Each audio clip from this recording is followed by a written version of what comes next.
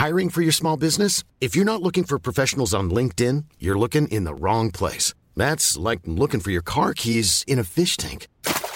LinkedIn helps you hire professionals you can't find anywhere else, even those who aren't actively searching for a new job but might be open to the perfect role. In a given month, over 70% of LinkedIn users don't even visit other leading job sites. So start looking in the right place. With LinkedIn, you can hire professionals like a professional. Post your free job on linkedin.com/people today. One size fits all seemed like a good idea for clothes. Nice dress. It's a t-shirt. Until you tried it on. Same goes for your healthcare.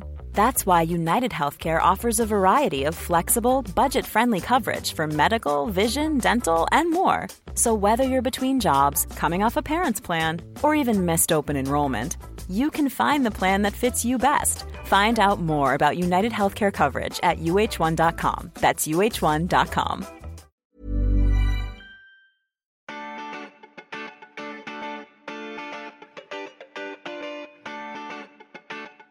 Hi everyone, welcome to Real Lives. I'm Adam Conn, and this week we've got a great episode coming up. It's with YouTuber and Instagrammer Megan Rose. Meg and I actually used to live together, so we had a lot of fun recording this despite all the microphone issues and connectivity issues we had. However, we had a great chat and I think you'll really enjoy it, so thank you for listening. Actually, no, you won't be surprised because you know how horrible it is to listen to your own voice for so long. You know? Yeah. How would you do it on video? Because I did a video interview a few days ago, I don't know if you saw, discussing the future of the restaurant industry for a friend of mine, Nat Schooler. Yeah. And we had a great conversation. He wanted me to actually put it as an episode on my podcast. So I watched the video back and was just staring at myself. Like, oh my God, I didn't quite realize how much weight I put on during lockdown until I saw this video. It's hard enough listening to my own voice for like 3 hours trying to edit an episode. How would you look at yourself for so long without cringing too much? I didn't mean how do you look at yourself. Like, that wasn't an insult. You're so awful looking. How do you even look?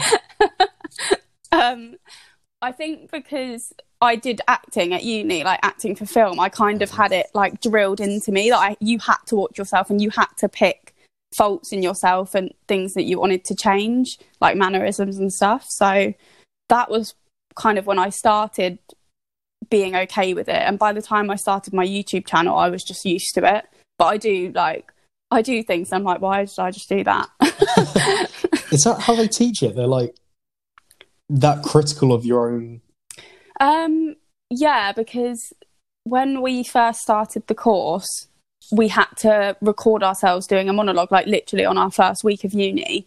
And then they showed it to us a year later and they were like, what do you think's changed? And they showed us some footage from recent and showed us the difference and said, what do you think's changed and stuff like that. I was like, oh, my roots are a lot better now than they were back then. But yeah, I think you become a lot more aware of mannerisms and things when you are trained on a camera basis. Yeah. Probably more like you see certain celebrities, actors get like media training and stuff for interviews, don't they? And yeah. Probably watching their body language, I don't know. So did you always want to do acting? Was that something you always wanted to do as a kid and stuff? Yeah, I started off as a dancer when I was 8. I was doing just ballet, tap, modern, jazz, all of that. And then they kind of started incorporating acting and singing into our shows that we did. So I never really had any training. And I watched back what I was like when I was like 11. I'm like, that's the most awful acting I've ever seen in my life. But so I started off as a dancer.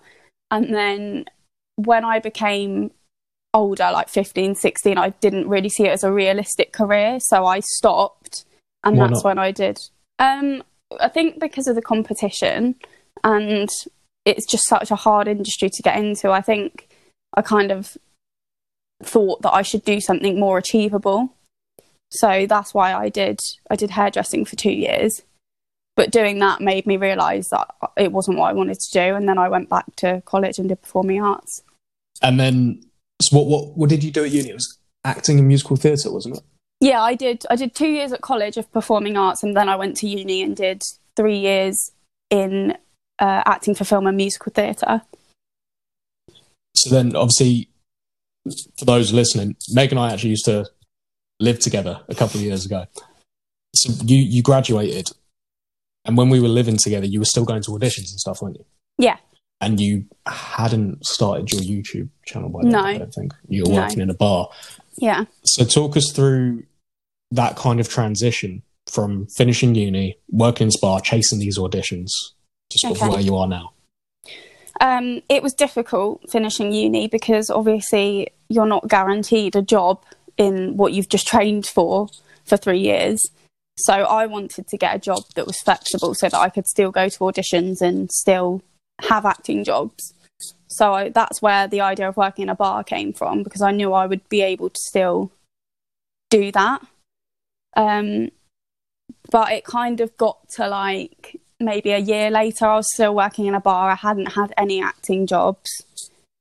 And I was just a bit like, what do I do? Like, I don't know what to do now. I was a little bit stuck in a rut, I guess. So I started looking into like other things to keep myself occupied. And that's why I started YouTube, because it was something I've always wanted to do, but I've always kind of thought, I can't, because there's so many people on YouTube. How am I going to be any different and stand out and make people want to watch me? So I just never did it.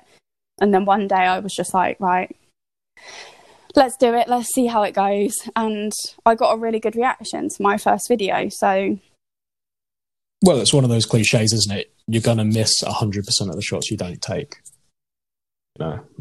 Yeah. So how long ago did you start definitely. the YouTube? Almost a year now, June last year. But I think I've come very far in terms of my confidence on camera and things like that since then. So you've been doing it for about a year.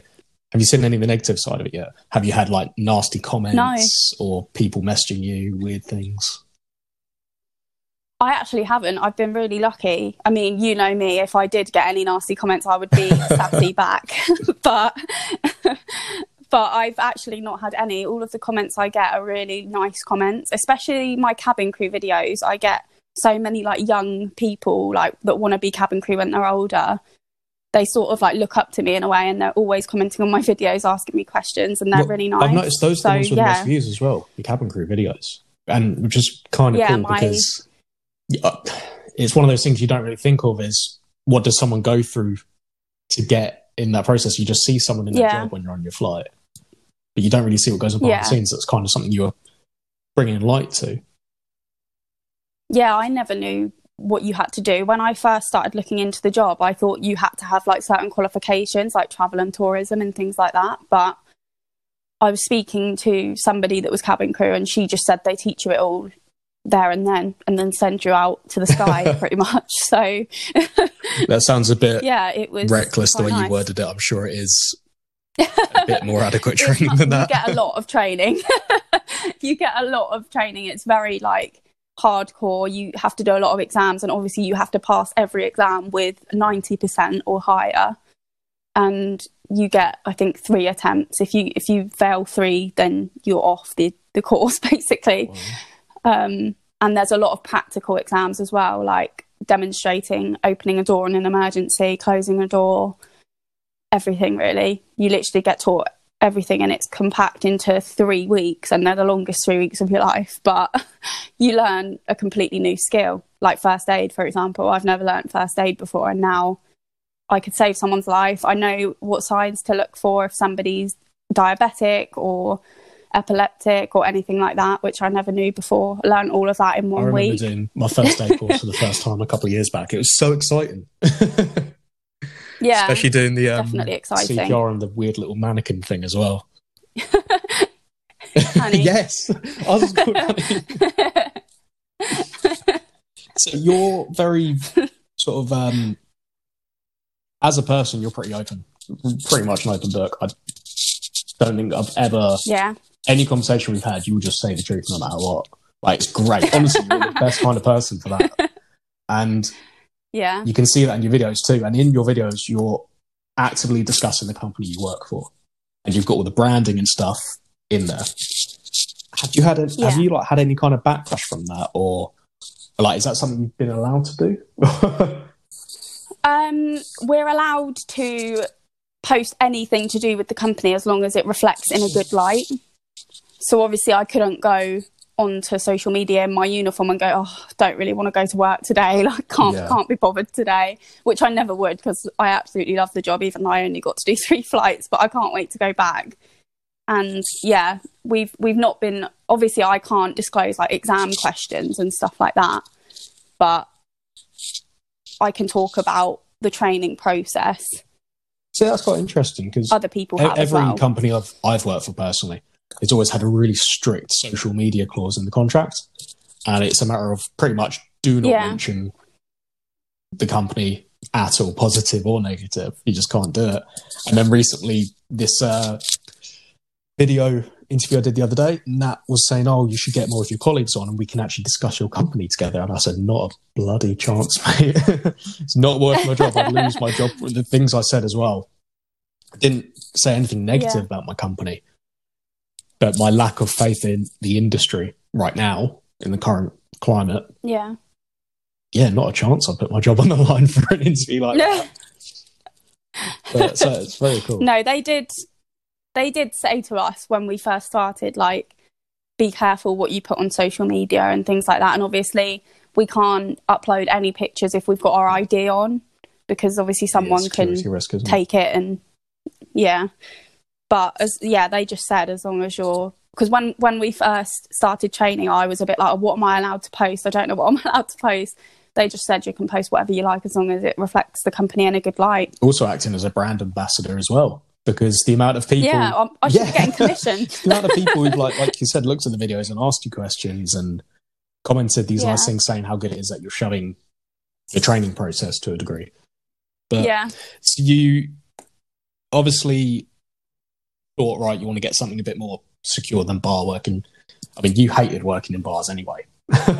You absolutely hated it. For someone who's not exactly I'm going to say you're not a people person. But you've got... I don't know how to word it properly. You haven't got a short fuse, but there is a point where if someone's pissing you off, you turn from being the most lovely person to you just snap. You're like a cat. You know how you're stroking a cat with something that's clawed your eyes out? And I've seen it happen both with people we used to live with and I've seen... Not naming any names. And I've seen it when you were at the bar, and like as a customer, I've just seen you, like someone taking their time, you're like, what do you fucking want? So it made sense to you to get a different job. In bar work, though, you can get away with it because it's the sort of job where customer service, although it's expected, it's not expected to that extent. Whereas with cabin crew, you can't get away with stuff like that. But luckily, I haven't had any horrible customers yet. On your whopping 3 flights. On my wide range of flights that I've done. So what about the acting then? Is that something you still want to actively pursue, or is it something you've given up on or put to the wayside? I haven't given up on it. I put it to the side to focus on my training and everything, but I still have like a Star Now account where obviously nothing's on it at the moment, but I would still definitely go to auditions and do any jobs that I could, really. I did a panto at Christmas time just before I started my training, and I really enjoyed that. It was really nice to be back singing and dancing. What was the panto? It was like a rewritten version of Cinderella. Oh, okay. And they basically rewrote it so that Cinderella, or the person that plays Cinderella, has gone missing. So Buttons, which was who I was, has to step in and play Cinderella and Buttons. That is awesome. It was very hot. There was a lot of clothing on me and I was boiling hot, especially in the dance numbers. That's such a cool idea. Yeah, it was. It was nice to just not be doing the same old story of Cinderella. You started with doing the cabin crew stuff, 2 months ago? Actually started training, I applied a year ago now. I started applying to airlines in May last year, but it's a very long process from applying to actually stepping onto the plane, because you have to apply online like any other job, but then if they like your application, they'll ask you to do an online assessment. You have to pass that. Then you have to go to an actual physical assessment day, which you have to pass to get to the interview stage. Then you have to pass the interview stage. Then you have to wait for a training date to become available. That's really intense. That's intense. So it's long. And when you're in a job that you hate, it's the most painful thing ever. But good things come to those who wait. You put in the work. You got the job. Yeah. And then got grounded. Then you got grounded. So you had 3 flights, yeah? Yeah. So what went through your mind? Like, what happened? Because you've just started this new job. So excited. You spent so long going for it. Yeah. And then you must have felt like a bad omen or something. Yeah, well, when I first started my training, coronavirus was like a thing, but no one was worried about it. No one was actually, like, everyone was just going, oh, it's just the flu. No one worry. And I was obviously going to the airport every single day because my training was at the EasyJet Academy, which is at the airport. So I was going to the worst place possible and I was getting the train. So if I was going to get coronavirus, I was doing everything in my power to get it. Luckily, I didn't. But yeah, I wasn't really worried about it at first. And then on our final week of training, all of the people that were due to start their training in March just had their contracts terminated because of coronavirus. And they sort of came and spoke to us and they were like, you know, you guys are the lucky ones. You got in just in time. And I was literally like, how like lucky were we to just have literally scraped the barrel and got in at the right time? Yeah. Because if we'd been a month later, we would have just had our contracts terminated and had no job. Because all of these people had obviously already left their jobs. They were ready to come and start their training the following week. And they were just told that they weren't coming, basically. And we also had to do like a lot of online learning before we even started our training, which again, we had to pass all of the assessments at the end with 90%. So they would have done all of that, all to be told that they're not doing their training anymore. And that was kind of when I started to think, oh God, like what's going to happen with this?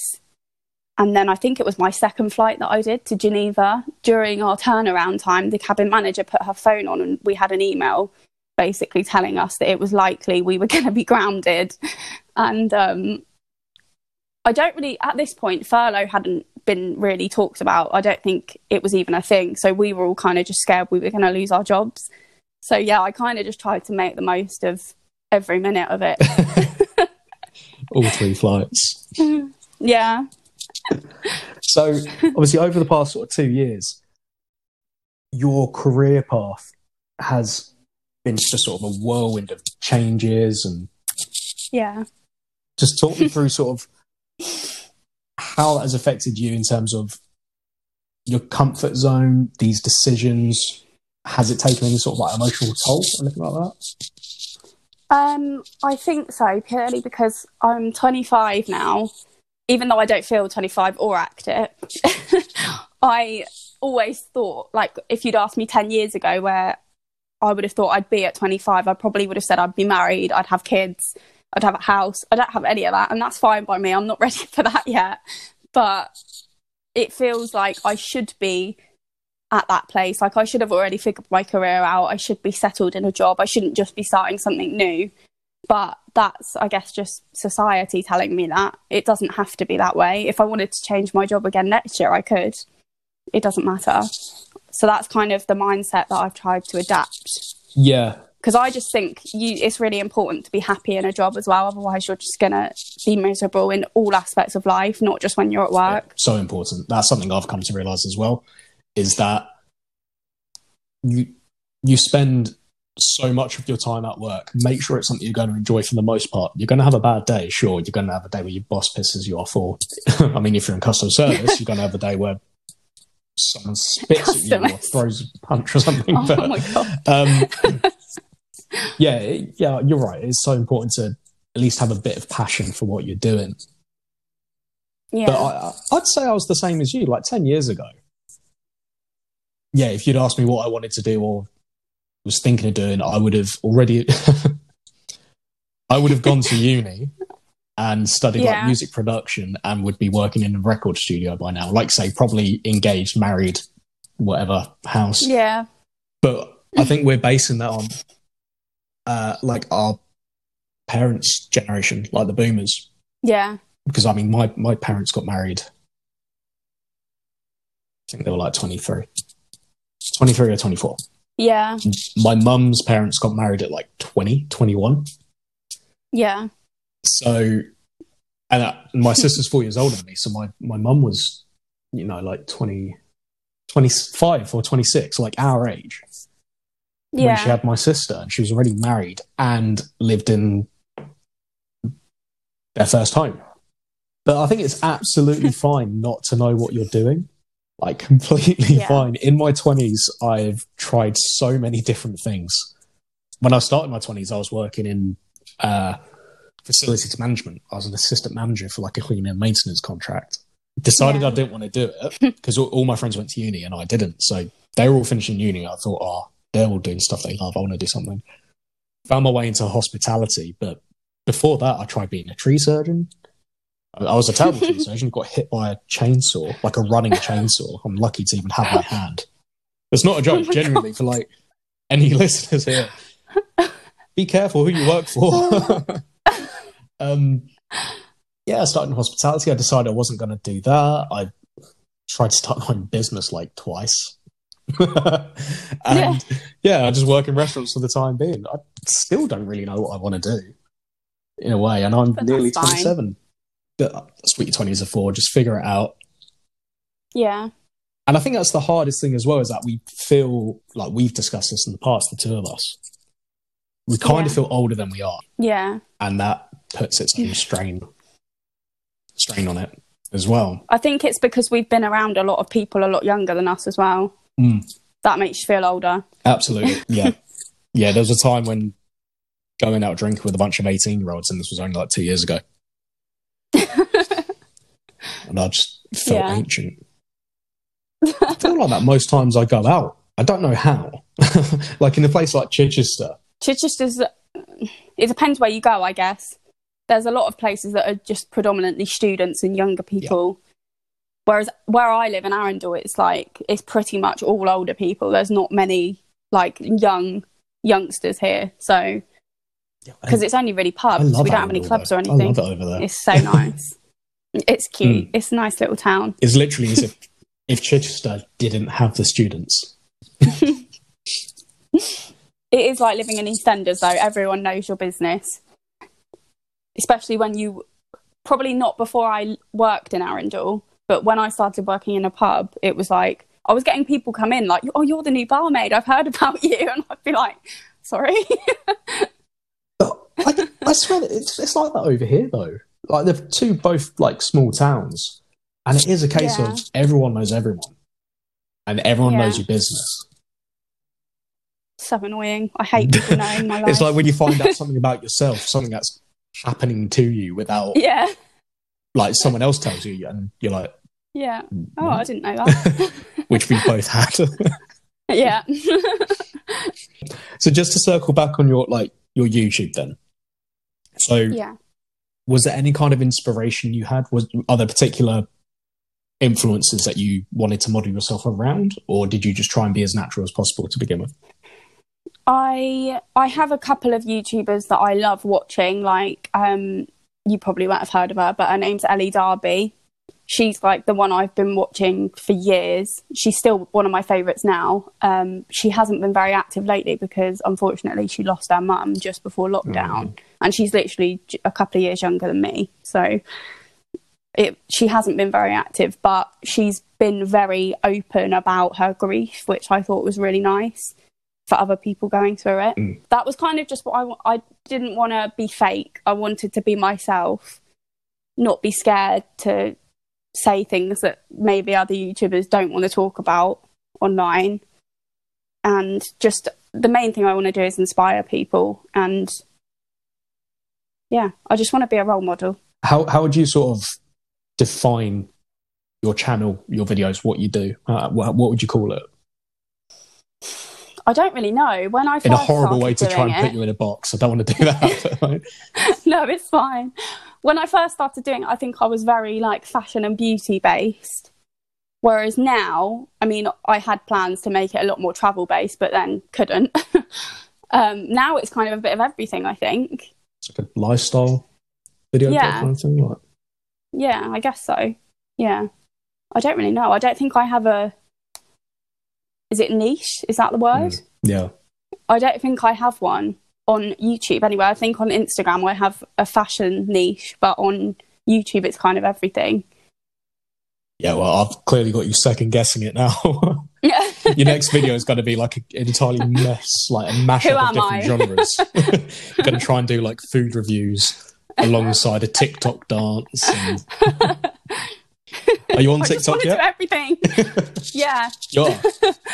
Yeah, I love TikTok. I mean, I've only done like 4 videos, but yeah, I was like a late comer to TikTok. I never had it until literally, I think when lockdown started, I downloaded it. And it reminds me a lot of Vine, so I really like it. It makes me laugh. That was the thing. I noticed TikTok like a year ago, maybe. Yeah. That's when I started to notice it was going to be something big. Yeah. At the time, I wasn't branding myself in any way. I wasn't on social media properly. And I just thought, this isn't for me. Yeah. And then lockdown happened. And suddenly, like Zoom, TikTok just kind of exploded. It was this huge thing.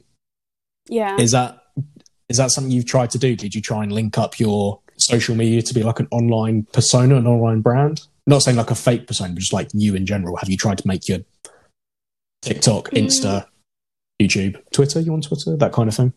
Yeah. No, I think Instagram and YouTube are linked, but everything else, like Twitter, for example, I mean, I don't tend to tweet very often anyway, but I don't ever even on my YouTube videos, when I say follow me on my accounts, it's Instagram and 21 Buttons. I don't put TikTok or Twitter on there.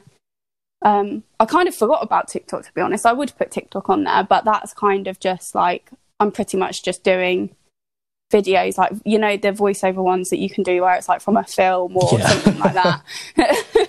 I can imagine just doing loads of like Love Island and Coronation Street ones. I don't think I've done a Love Island one, but that is a good idea. I might do a Love Island one. Yeah. For everyone listening, Meg is like, the only 3 things I'd be able to say she watches would be Disney, Corrie, and Love Island. You're pretty much spot on, yeah. Yeah. Love it.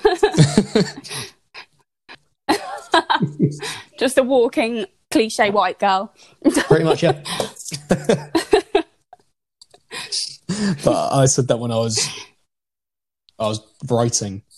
So I was writing up little stories of my life. Yeah. And they were just like idiotic things I've done while drunk, and they were quite funny. And then I wrote about other things that had happened, again quite funny. And I thought, I might turn this into a memoir. Because if there's one thing that the world needs to hear, it's the point of view of a middle-class white man, clearly. As if the world hasn't had enough of middle-class white men. They haven't. They need some more. Just add another one into the mix. I think the best thing I've ever seen you do drunk was make pasta from scratch. Really? Most people just want like a kebab or like something quick, and you're like, oh no, I'll literally just make pasta. I won't just make pasta, I'll make it from scratch. I'll make the dough myself. Did I really? I'll put it in the machine myself. Yeah, do you not remember that? Well, evidently not. Yeah, you just... It doesn't surprise me. Remember. Obviously, I make pasta a lot, but... Yeah, but you did it when you, like, at 3 a.m. when you were drunk. Bloody hell. You made a right mess in the kitchen. Had we gone out? Or was I just at the vestry and you'd finished working?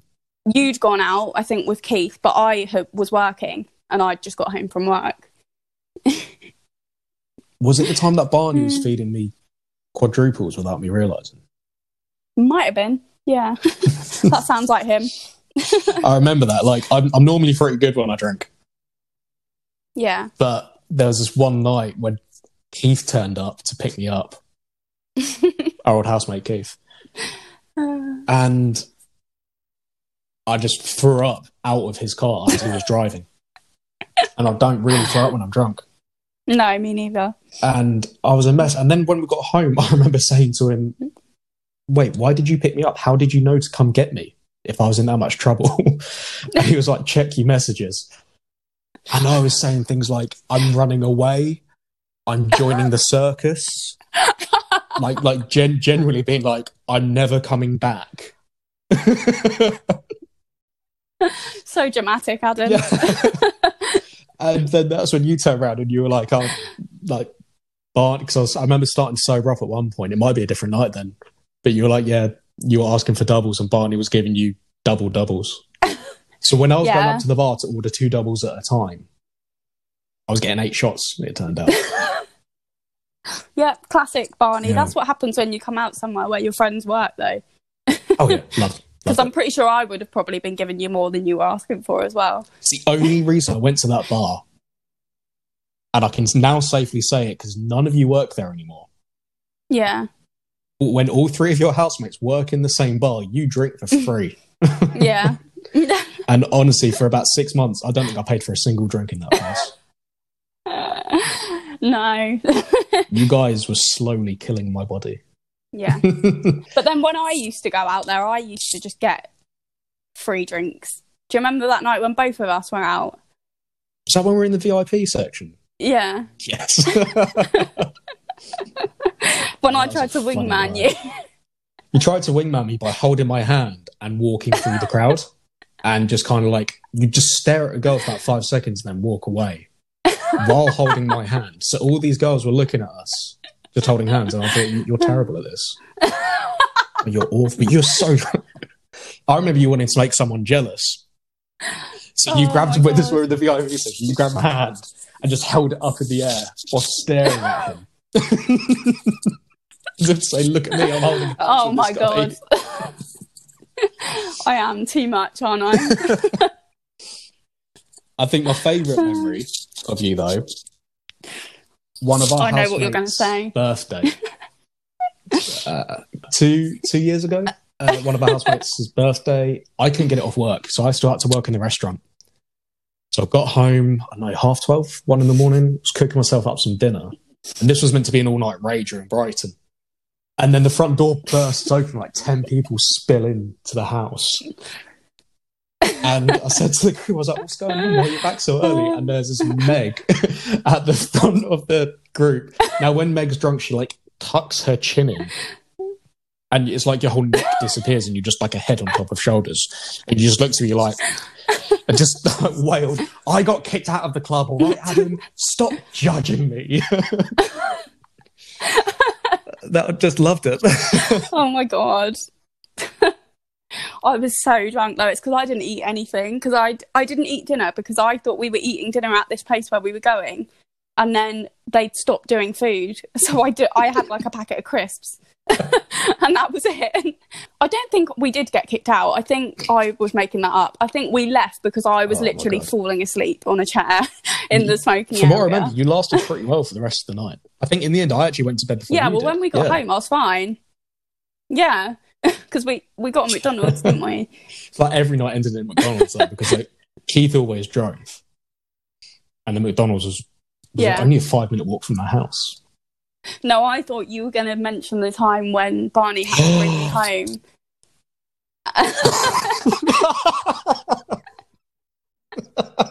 You've changed your mind, haven't you? That's your favourite time. Right. So I was the only one in the house. I think the other 2 guys were working or out. I was in bed because I had to get up at like 6 in the morning. And I hear Meg come home with her boyfriend Barney. Crashes crashing around. I was like, right, she's clearly drunk. And then, so my bedroom was right next to the bathroom. And for some reason, there was a door, wasn't there? Like, there was a door to the bathroom from the hallway, but there was a door from my bedroom to the bathroom as well. And a door to your bedroom. And, like, I clearly picked the wrong room because I could hear everything that would happen in that bathroom. It was horrific. Obviously, we kept it locked all the time, so I'd never accidentally walk in on someone. But obviously, hearing someone throw up is bad enough. Like, let's keep it to that, not when you hear him throw up. And then there's this smash and like run out, like, what the hell's going on? And Barney's there, like, so apologetic. He's like, did we wake up? I was like, what's up? And there's just you with your head in the toilet bowl. The toilet seat's the other side of the... Yeah, I and he was like, mate, he was like, I'm actually working. He was like, she was so drunk, I had to take her home. Work. I was like, look, I'll help her out. You go back to work, mate. So I managed to carry you to your bedroom. I was like, That's it. I was like, if you're breathing and you're on top of your bed, I'm going back to sleep. But you kept rolling off your bed, like falling off somehow.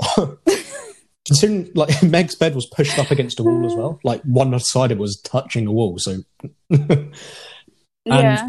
You were so drunk. The only way you could balance yourself to stand up was to like stick your bum up in Downward the dog. air and like use the center of gravity from your bum to pull you back up. And I was like, in the end, I kind of like made some padding out of pillows on the floor around your bed and just left you to it. So if you did fall off in the night, then. But there was one point I heard a thud, and I like later on in the night, like ran to your room, and you were just out cold.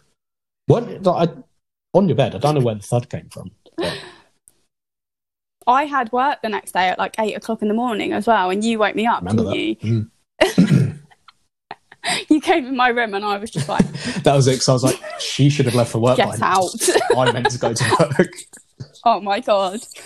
That was horrendous. That was the worst day of work of my life. I don't even think I did any work for like the first 3 hours. I was just sat outside on the decking, like Erin was feeding me water and food because I just couldn't work at all. Living in that house, I don't think I've ever drunk so much in my life. And this is like my mid to late 20s at this point, not even like when I was young, like 18 years old. Back when we were 18.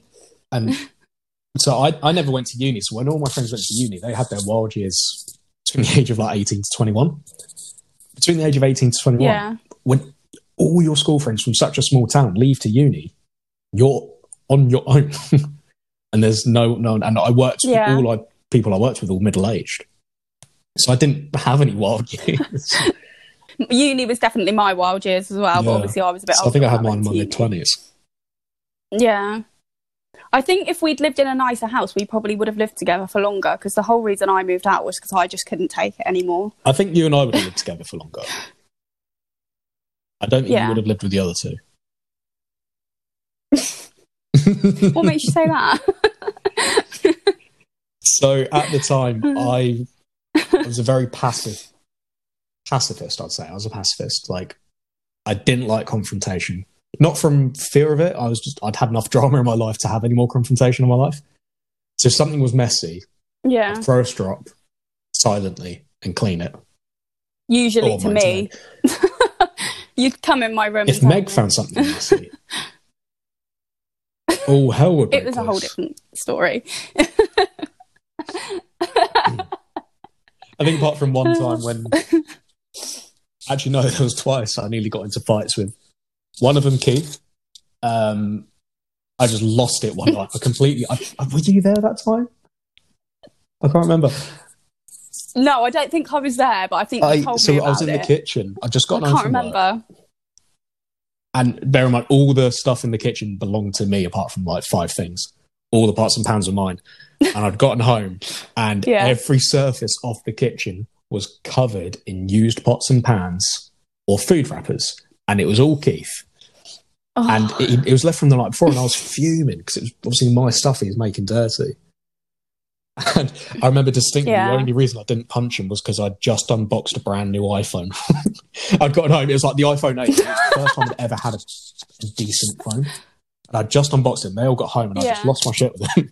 And I was like, you've got to start cleaning up, blah, blah, blah. And when Keith is in the wrong or someone's having a go at him for something, even if it's in a more constructive and polite way than what I was doing, he just says, okay. Yeah. He doesn't say, oh, I'm sorry, or he doesn't defend himself or counter-argue. He just goes, okay. That's his age.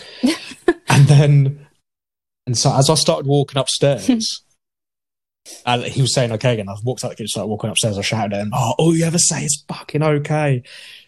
And he went, okay. And then Harvey came up with like a glass of whiskey. He was like, there you go, mate. And then another time, Harvey and I got really drunk, and he just started trying to pick a fight with me in the living room. This was just under a year ago now. I could have been in the wrong. He claims I was. I claimed I wasn't. But that always happens, I think I remember being told about this. Do you remember that time when Harvey was cooking something and he left it on all night, and apparently it was Keith's fault because Keith was meant to check on it, and he nearly killed us all. Cal was staying over, and so he was crashing on the sofa because that was it. Me, Cal, Keith were in the living room.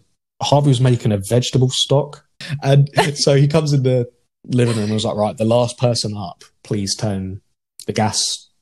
He left it on a simmer, so he was like, "Turn the gas hob off," and goes to bed. I was like, "Right, I'm crashing as well, Keith. Make sure it goes off." Next thing I know, I'm like banging on my bedroom door, and I stumble up. I'm like, "What?" And Keith's like, "The house is on fire. We need to go." That's literally. He said that to me as well. And I take one step over the threshold into the hallway from my bedroom, and these fumes hit me, and like we're all like throwing up and gagging and coughing. We make it outside. Horrible. This saucepan is smoking on the lawn. Nothing was on fire. That's the weirdest part. But Keith had left it on. No. And this stock had simmered down to nothing, and then was like burning the enamel of this really cheap saucepan. Like it wasn't like, and the fumes just flooded the house. And so we're all like trying to get fresh air. And, horrible. yeah, someone threw up in the grass and stuff. And then I turn around because you can see the driveway from our garden. And I turn around and see Meg's car in the driveway. And I went to Keith. I was like, "Where's Meg?" He was like, "Oh, I don't know. She at work." I was like, "Well, first of all, it's morning, so no." Oh, I just went to bed. I was like, ran upstairs and banged on your door. Like, "What's going on?"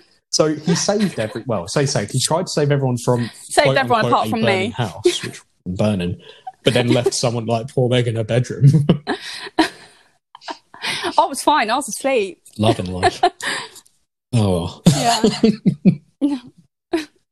That was horrible. But I think that's as well is towards the end of it. So obviously, you moved out, and one of the other guys moved out, and 2 new people came in. Who we knew anyway, so it wasn't like strangers. But by the end of it, it got to the point where I think I was a worse housemate than the rest of them, because I was so fed up of previous bad experiences that if one plate was left out or one pot was left out, I'd go mental. And then I remember saying to others, I was like, "I'm moving out." And they're like, "Why?" I was like, "Because I'm just as bad to live with as you guys, because I get angry at everything now. Even if I don't tell you, it's the slightest thing, I'd go mental. So now it's just safer for me to live alone." I want a dog. I really want a dog. You should That's foster what. Yeah, them. I want to adopt a dog.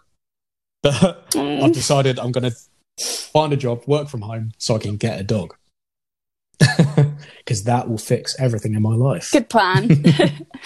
So I actually messaged our friend Holly. She used to walk dogs.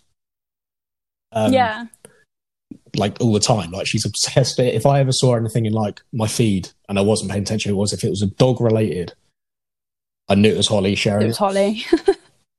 So I messaged her just before recording to be like, "Hi, how are you doing? Hope you're safe in lockdown." And then she replied and then just left her on red because I realised I had to record this. She probably thinks I'm like sliding into her DMs. To have an ulterior... That is what you were doing. Like, not for that ulterior motive, but because I want to know where I can adopt a dog. It's a really innocent ulterior motive. But she's probably thinking, "Oh, someone from my past." Because apparently that's a thing. Apparently this has happened. This is the worst. That's depressing enough, me being like, apparently loads of people like getting exes and stuff message them during lockdown. Like this is psychological thing of like loneliness. So apparently there's another pandemic of people's exes getting in contact. None of mine have. I had one guy message me that he wasn't an ex, he was just someone that I used to see when I was in college. When I did my assumptions video for YouTube and I put my questions box up on Instagram, I was like, everyone assumed things about me, and then he replied to it saying, "I assume you'd never talk to me again." You assumed right. No, I just replied and I was like, of course I'd talk to you again. We didn't even like end on bad terms or anything, so I don't know why. But now he suddenly thinks we're friends and he keeps like replying to all my stories and stuff, and I'm like, oh, go away. See, I really liked your assumptions video. I thought it was great. Loved it. When you turned around and thought, when you were talking about being a confident person, one of the assumptions was you a confident person, and you were like, oh, I act confident. Yeah. I would say you're a confident person. Yeah. Like someone who does know you. Yeah. You're not afraid to speak your mind at all. Yeah. It's like one of your best qualities. I said earlier about like you just tell the truth. It's also one of your worst qualities, but like I've had it like you do it for good reason. You're very much tough love, which is what I always give people tough love because it's the way my mum raised me. Like she'd just tell me the truth. I didn't hear. That's the way I would rather people approach things with me. That's why I don't like people to be. See, I say that. I do say to people, always be honest with me. But if they tell me something I don't want to hear, I won't listen. And you used to do it all the time, like especially when it came to like relationship advice. And I'd say what would be happening at the time. Yeah. You'd be like, stupid idea. Don't do it. You're worth better. Or no, she ain't going to be right for you. I'd be like, no, I'm going to do it anyway. And then just get like steamrolled over. I think I'm kind of quite bad for taking my own advice, though. Like, I'm good at giving it, but as soon as I'm in that situation, I don't take my own advice. For someone, we used to see each other all the time. We haven't spoken for good 6-7 months. Or a long time. Maybe longer. But, I mean, that happens. No. Careers take you different ways and relationships, and obviously you moved away as well. Yeah. I used to just turn up to GBK, didn't I, whenever I was in Chichester. That was so much fun. It got to the point that was the only, after you moved out, that was the only chance we got to see each other because I was so busy with work. You knew if you turned up to the restaurant, I would be there no matter what. Yeah. Oh. But no, I do. We ended up having like a reunion, didn't we, the last time I saw you? Because Harvey came in, and then shortly after Harvey left, Keith came in. And that was funny enough as well, because Harvey and Keith at the time really didn't.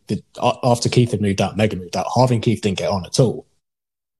No. And then Harvey had turned up for a chat as well, and then left. And then Keith turned up like 5 minutes later, didn't bump into Harvey by some miracle. So I don't think I'd have a restaurant left if those two were in the same room at the time. So, just quickly, where can we find you, Meg, if we want to follow your videos or fashion or anything like that? Instagram. My handle is @MegRHolland _.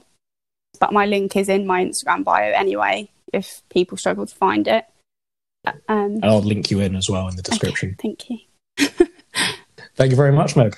Thank you for having me.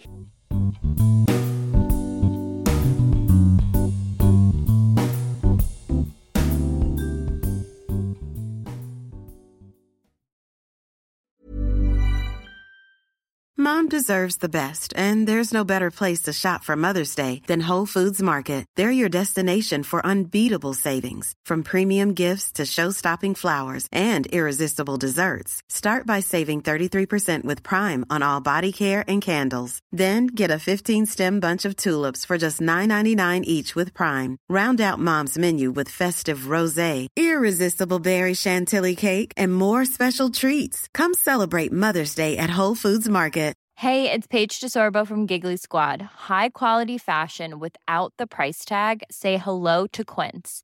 I'm snagging high-end essentials like cozy cashmere sweaters, sleek leather jackets, fine jewelry, and so much more. With Quince being 50 to 80% less than similar brands. And they partner with factories that prioritize safe, ethical, and responsible manufacturing. I love that. Luxury quality within reach. Go to quince.com/style to get free shipping and 365-day returns on your next order.